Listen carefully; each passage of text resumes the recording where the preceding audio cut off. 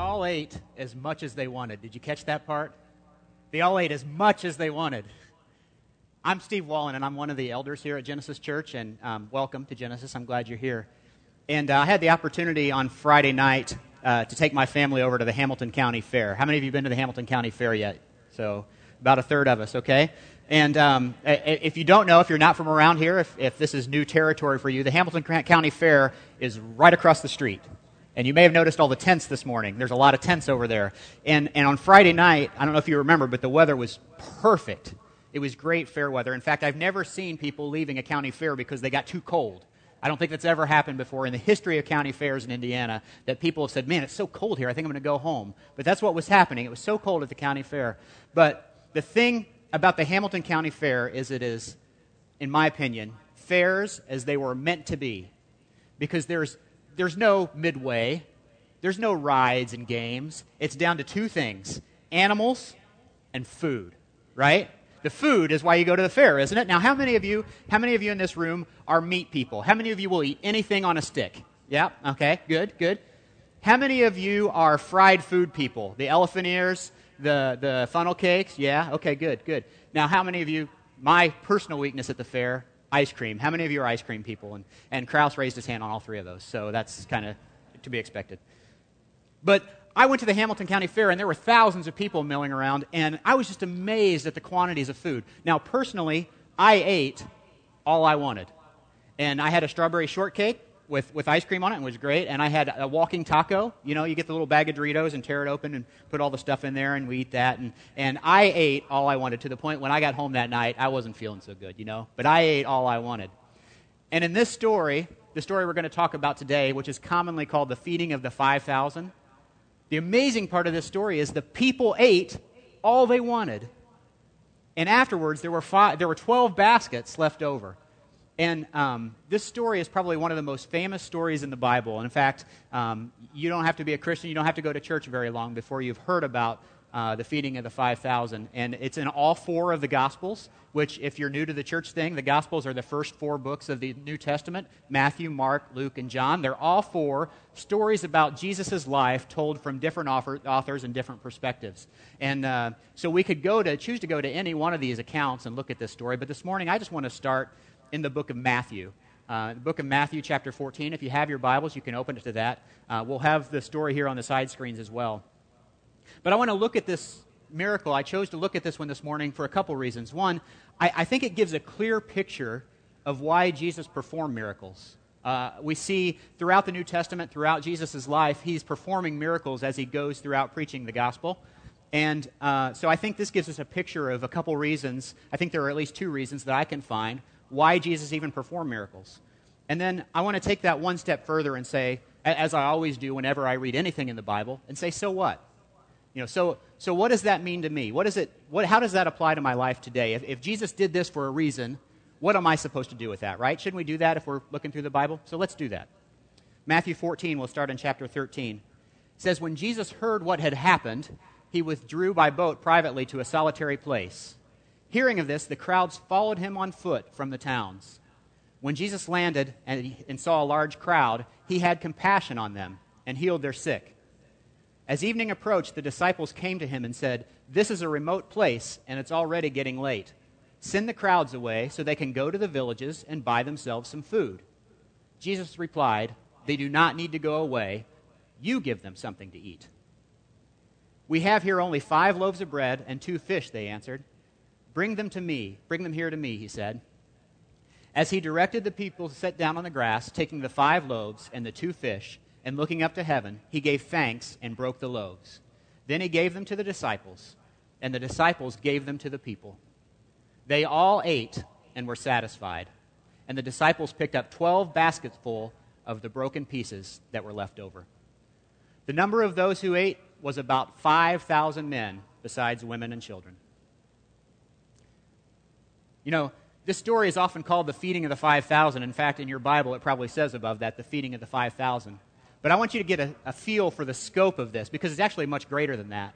The last line in that verse says the number that were fed were 5,000 men, along with their wives and children, right? 5,000 men, along with their families.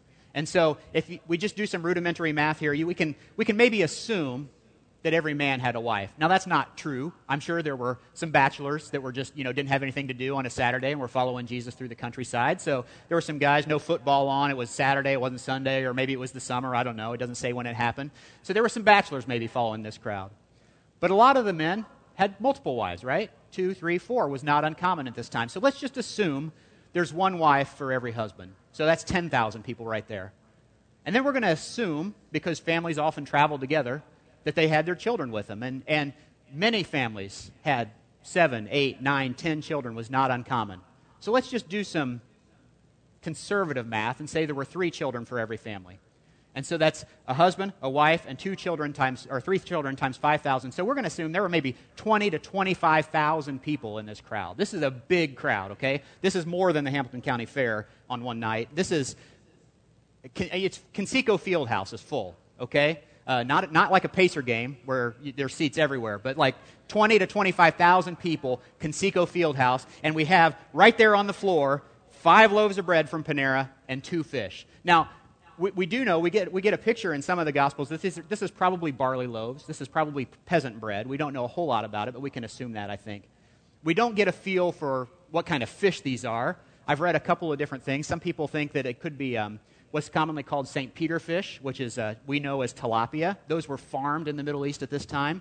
And I've even heard one account say that they're probably sardines because there were sardine farms. So you can imagine one of the accounts say that there were a few small fish, and so we can, it may be, I don't know, like, is it a whole fish, like with its head and everything still on it, and it's like, I caught you a delicious bass, and you're going to just, like, do a Man vs. Wild and, like, rip into it and take a bite out of this fish? I don't know. It probably, maybe was smoked. I don't know, but in any account, I don't know why that matters, but you've got not very much food, right? 2 fish and 5 loaves is like 2 Filet-O-Fish from McDonald's, basically, is what you're talking about here. And that's not enough to feed 25,000 people, at least not enough so that everyone is satisfied. Would you agree?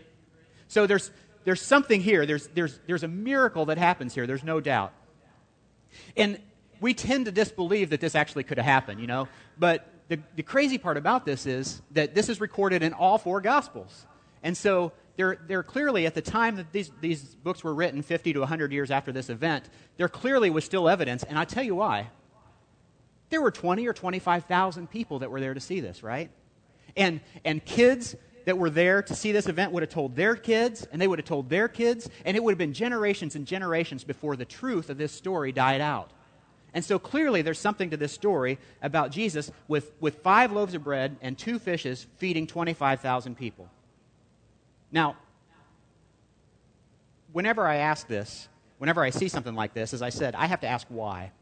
Why did Jesus perform this miracle? And I think there were 2 reasons. And the first one is written right here in the Scripture. One says Jesus had compassion for people. The Bible tells us that in this case, Jesus saw the people and had compassion, so he fed them. Now, time after time, we see this in cases where Jesus feeds people or he heals people, or he raises them from the dead, and it's often because he loves them. He feels for them. He has compassion for them. Jesus fed these people because he loved them. Jesus healed a leper at one point because he had compassion for that leper. Jesus raised Lazarus from the dead, the Bible tells us, because he loved Lazarus and he had compassion on his sisters. So what does this mean for you and me? Well, Jesus calls us to have compassion for people too. There's a time you may remember, if you've read much of the New Testament, where a teacher of the law comes up to Jesus and says, what is the most important commandment? And Jesus says, that's to love the Lord your God with all your heart, mind, soul, and strength. And the second one is like that, and that's to love your neighbor as yourself, right? To love your neighbor as yourself. And a lot of us, and I'm going to point the finger at me, don't love our neighbor as ourself. We don't think about our neighbor like we think about ourselves. We don't spend money on our neighbor like we spend money on ourselves. And Jesus calls us to do that. And there's another time, you can see the story in John chapter 21 where Jesus has been raised from the dead, and he appears to Peter, who was one of his 12 disciples. And if you remember the story, Peter had denied Jesus 3 times right before he died. And Jesus appeared to Peter and said, Peter, do you love me? And Peter said, of course, Lord, I love you. And Jesus said, then feed my sheep. Now, he could have said, if you love me, you'll follow my commands, or if you love me, you'll read the Bible more, or if you love me, you'll pray to me. But he said, if you love me, feed my sheep. And then he said, Peter, do you love me? And Peter said, of course I love you, Lord. And he said, feed my sheep. And he did that 3 times, and so he was reinforcing the importance of feeding his sheep. Now, I don't know how much you know about Jesus, but he wasn't a shepherd. Jesus didn't really have sheep. He didn't take them over to the sheep barn at the county fair and show them. He's talking about his people, right? He's talking about taking care of his people. And so this idea of compassion is not just a feeling. It's not just feeling sorry for somebody or having sympathy for somebody or even feeling empathy for somebody. Having compassion isn't the same thing. Compassion is much more than a feeling. In fact, compassion is passion moved to action. Okay, the word compassion, I think we've talked about this before. The very word compassion, it can be broken down into 2 words. The root com, C-O-M, is together or with, and passion means suffer. And so the word compassion means to suffer with. So when we have compassion for someone, it suggests that we share our burdens with one another, right? If someone is hurting, we hurt with them. If someone is hungry, we're hungry with them. If someone is mourning and we have compassion on them, then we mourn with them. And I think this is important because in the book of Matthew, Jesus says that whatever you've done unto the least of these, you've done to me.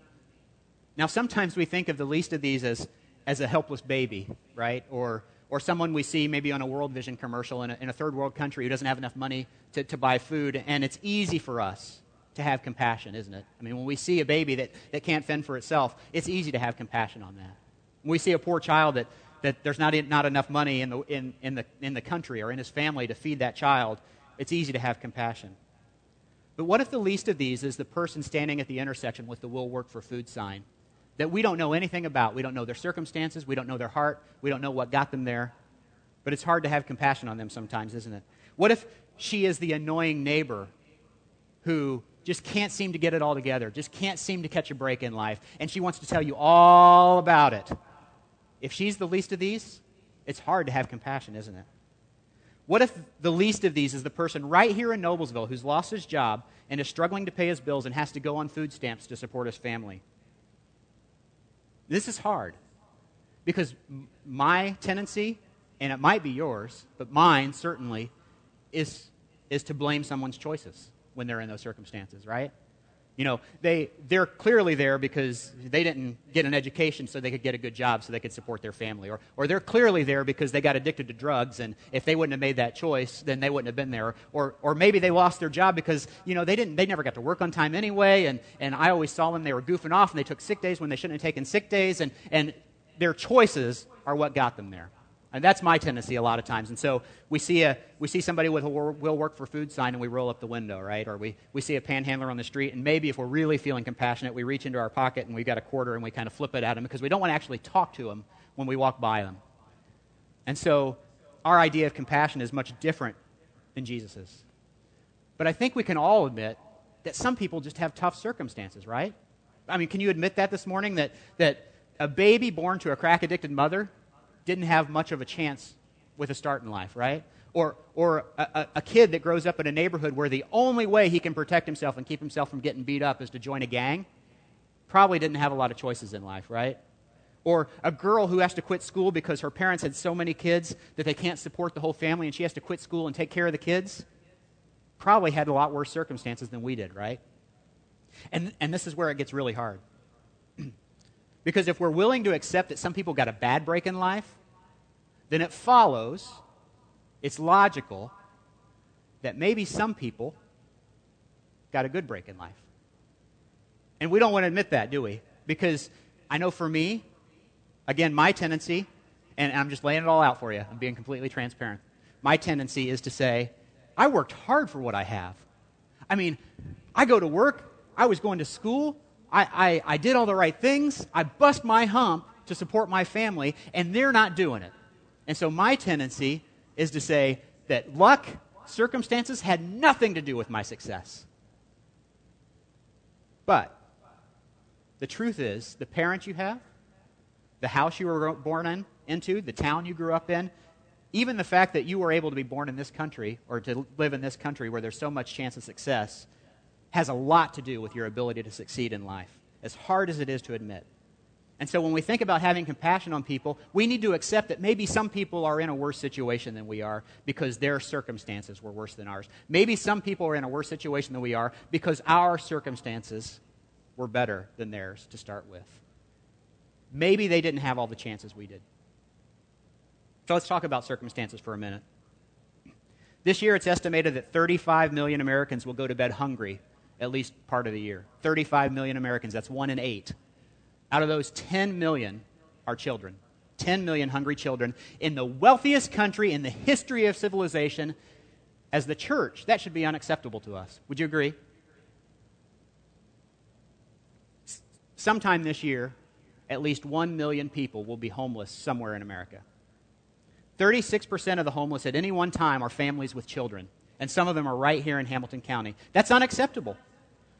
Over 1 billion people in the world live on less than $1 a day. $1 a day. We can't even imagine what that's like in our country.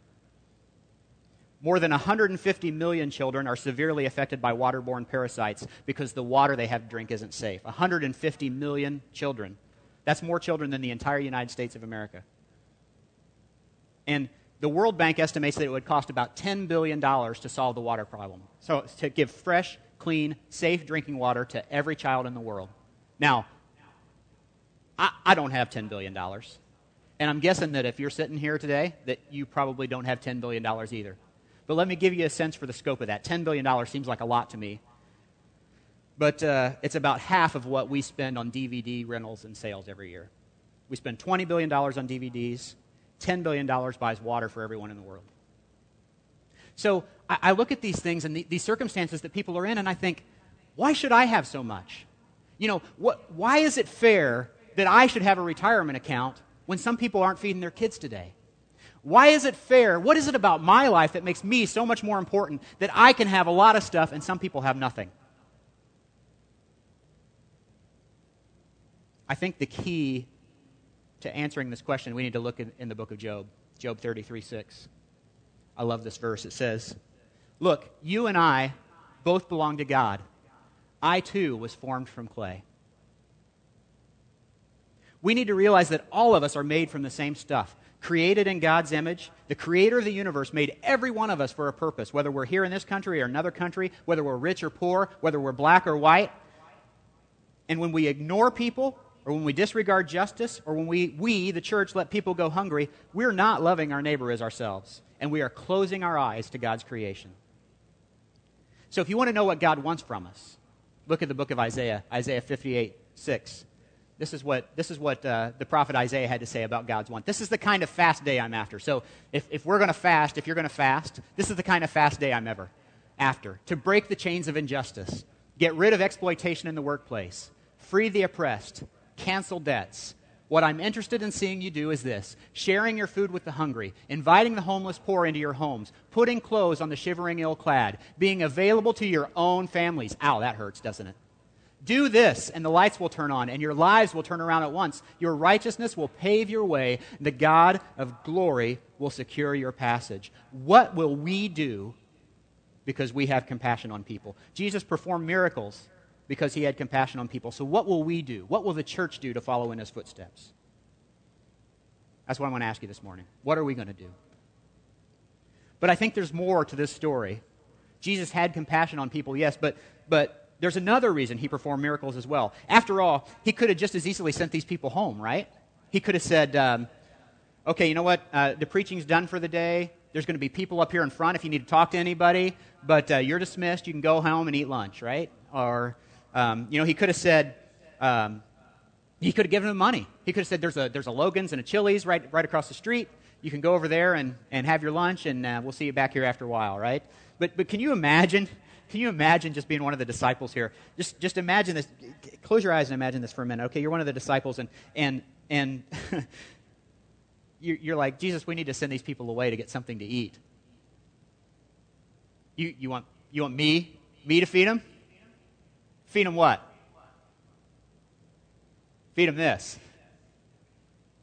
Should I use all of it? Okay. And then you start handing it out, and you're like, okay.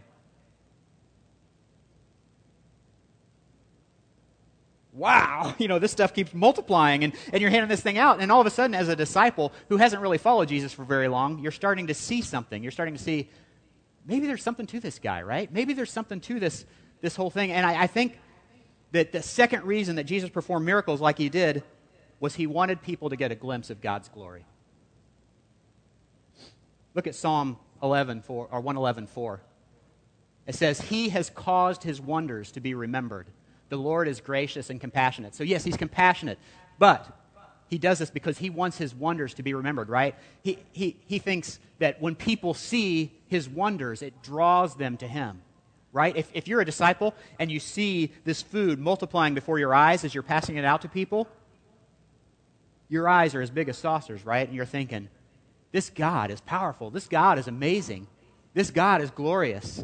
And look at, I love this description from the book of John of this miracle in John 6. This is the same story, but in the book of John, it says, when Jesus looked up and saw a great crowd coming toward him, he said to Philip, where should we buy bread for these people to eat? I love this. He asked this only to test him, for he already had in mind what he was going to do. He already knew.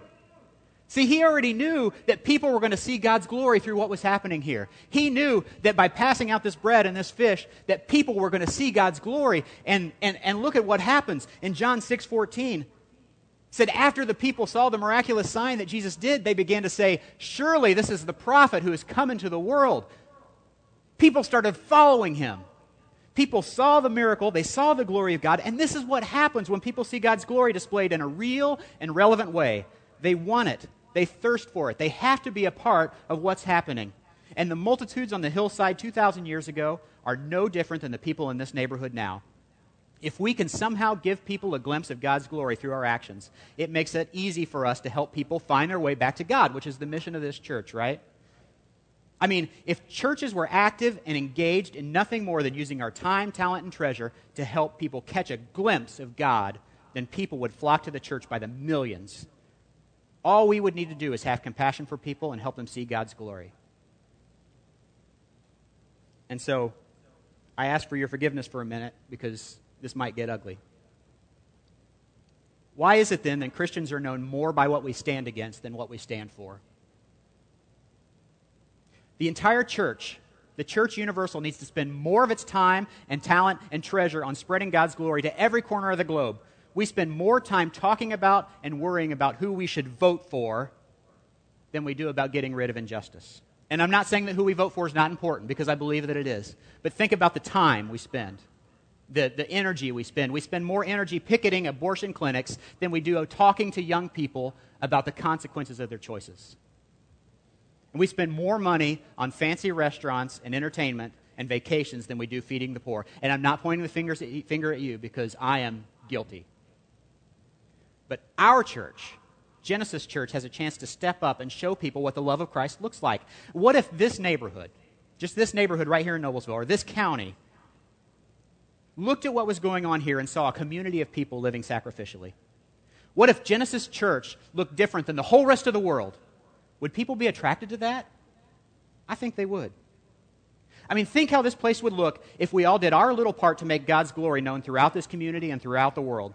Think how many classrooms we would have to build over here in this empty space to house the kids that were coming with families because people saw something different here at Genesis. People saw a glimpse of God's glory here at Genesis Church. Close your eyes and imagine what would happen if we had to rent this space right behind here because we didn't have enough space to have church services here on Sunday morning. What would that look like? It sits empty right now. It's just got some furniture in it. It is available. I mean, if we had people flock into this church and we needed to rent that, how cool would that be? Think of what it could look like if we had to buy this building because so many people were coming to Christ that the West End just couldn't contain us anymore. Think about what would happen in the kingdom of God if we had to buy the fairgrounds across the street. And every Sunday looked just like it does this Sunday, except without the animals. Because people saw what was happening in the kingdom of God, and it was different, and it was relevant, and we were meeting people's needs. And not to us, not to our name, not to Genesis Church name be the glory, but to God's name be the glory. To His kingdom would be multiplied, and we wouldn't be famous, but He would be made famous. How cool would that be? That'd be great, wouldn't it?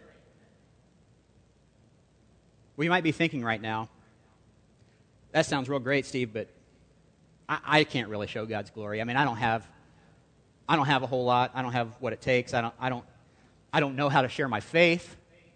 I don't know how to. I don't know what I can do. I mean, I'm struggling to make ends meet. I'm struggling to keep my family afloat. But the key is that God's glory is big and bright. You know, Paul talked about a story from Exodus chapter 33 a couple weeks ago where Moses, before he died, wanted to see God's glory. And God said, I will show you my glory, but here's what you have to do. You have to go hide behind this rock that's got a cleft in it. You got to hide behind this rock, and you have to turn around. And I will walk by you, and as I walk by, you can take a look at the tail end, at the backside of my glory. God mooning Moses right there in the book of Exodus.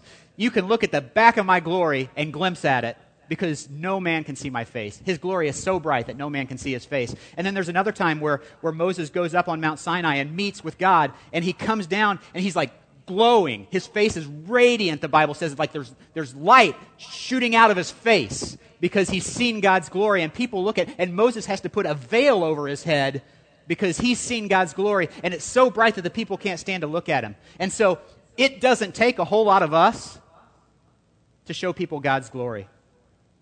In fact, St. Francis of Assisi, I think, said it best when he said, tell everyone you know about Jesus. Use words if you have to. Paul said it like this, if you think you don't have a whole lot, in Ephesians 3. Paul said, this is my life work, helping people understand and respond to this message. It came as a sheer gift to me, a real surprise. God handling all the details. When it came to presenting the message to people that had no background in God's way, I was the least qualified of any of the available Christians. But God saw to it that I was equipped. But you can be sure that it had nothing to do with my natural abilities. And so here I am, preaching and writing about things that are way over my head, the inexhaustible riches and generosity of Christ. I love the humility in Paul's words here. I was the least qualified of any of the available Christians. How many of you feel like the least qualified of any of the available Christians? I'm raising my hand. But more than that, I love the power and compassion and the humor of God to take someone who's unqualified, call them to a piece of ministry, and then qualify them. Can I just say that goes completely counter to what we do in the church a lot of times? I mean, even in this church, before you decide to serve, we kind of want to see what your gifts and your passions and your abilities are. But so often we look for what we're good at and then decide where to serve in some area that requires our strength. But what if we decided to listen to God's call for our lives and then turned ourselves off so that God could work in us and qualify us for what He's called us to do? In other words, what if we were so obedient to His voice that we followed Him no matter where He led us, and He allowed Him to gift us with the abilities required to fulfill His calling? I've heard it said like this: God doesn't call the qualified, He qualifies the called. What if we were to listen to that call and let God qualify us? How powerful could the church be for Christ if everyone's primary objective were to listen to God?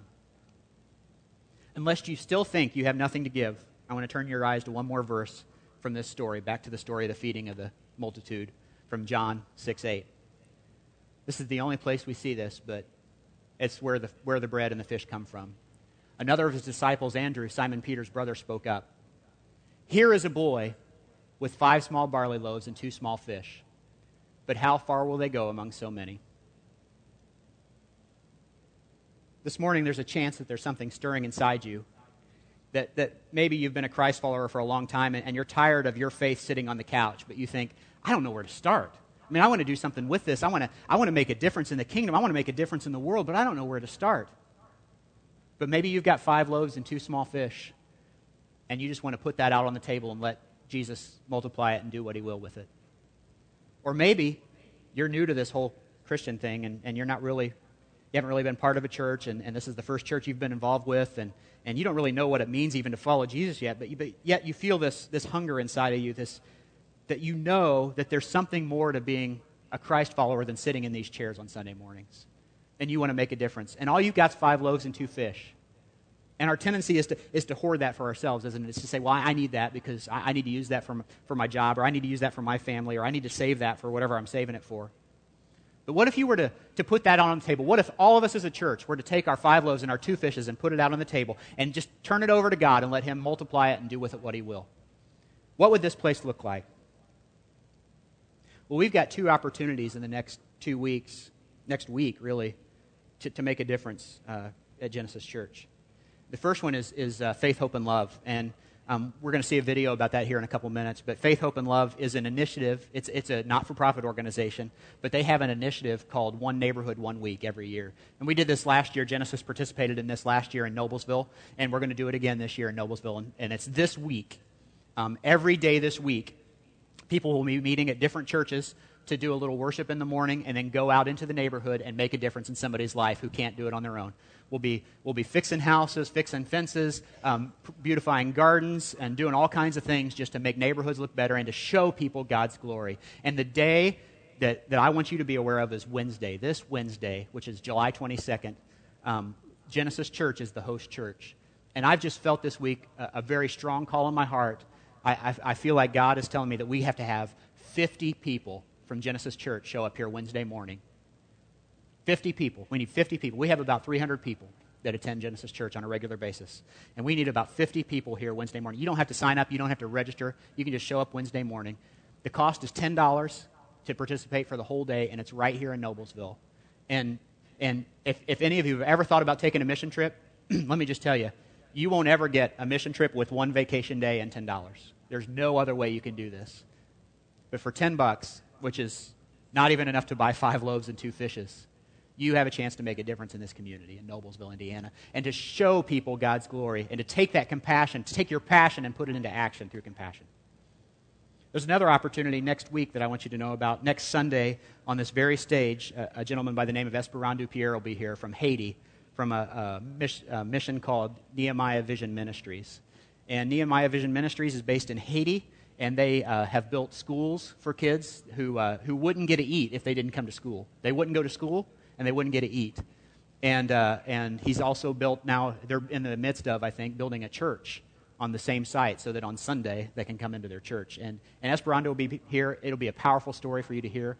But next week, there'll be an opportunity for you to sign up to sponsor children in Haiti, and it costs $40 a month. And it's a great investment. $40 a month, you get to help a child eat that wouldn't get to eat otherwise. You get an opportunity to send gifts to your child down there. We've done that before. We sent a little box of supplies of stickers and toys and things, and it's so cool. You get a picture of this little child in Haiti that doesn't have any toys, and they get a little box of toys, and you get a picture with their smiling face and your little box of toys. And what a cool opportunity just to make a difference in somebody's life and to put our passion into action and just return a little bit of the love that Jesus has shown to us to other people that wouldn't get it some other way. And so I think that's our choice this morning. We can sit here and love God and worship and do all the things that we think we're called to do, or we can go out in the community and make a difference. So what's it going to be, Genesis? It's our time to move. Will you pray with me? Father, I just thank you that you brought your word this morning and that you died for us and so that we could be saved. And Lord, I just pray this morning that we understand and know that you didn't die so that we can sit here in church and listen to some good music and to hear people talk and then go home and go on with our lives Monday through Friday, Monday through Saturday, that you want us to move and put our passion into action. And so over the next few minutes, would you just stir in our hearts and just incite us to do something, just to do something to show people your glory, Lord. In Jesus' name, amen.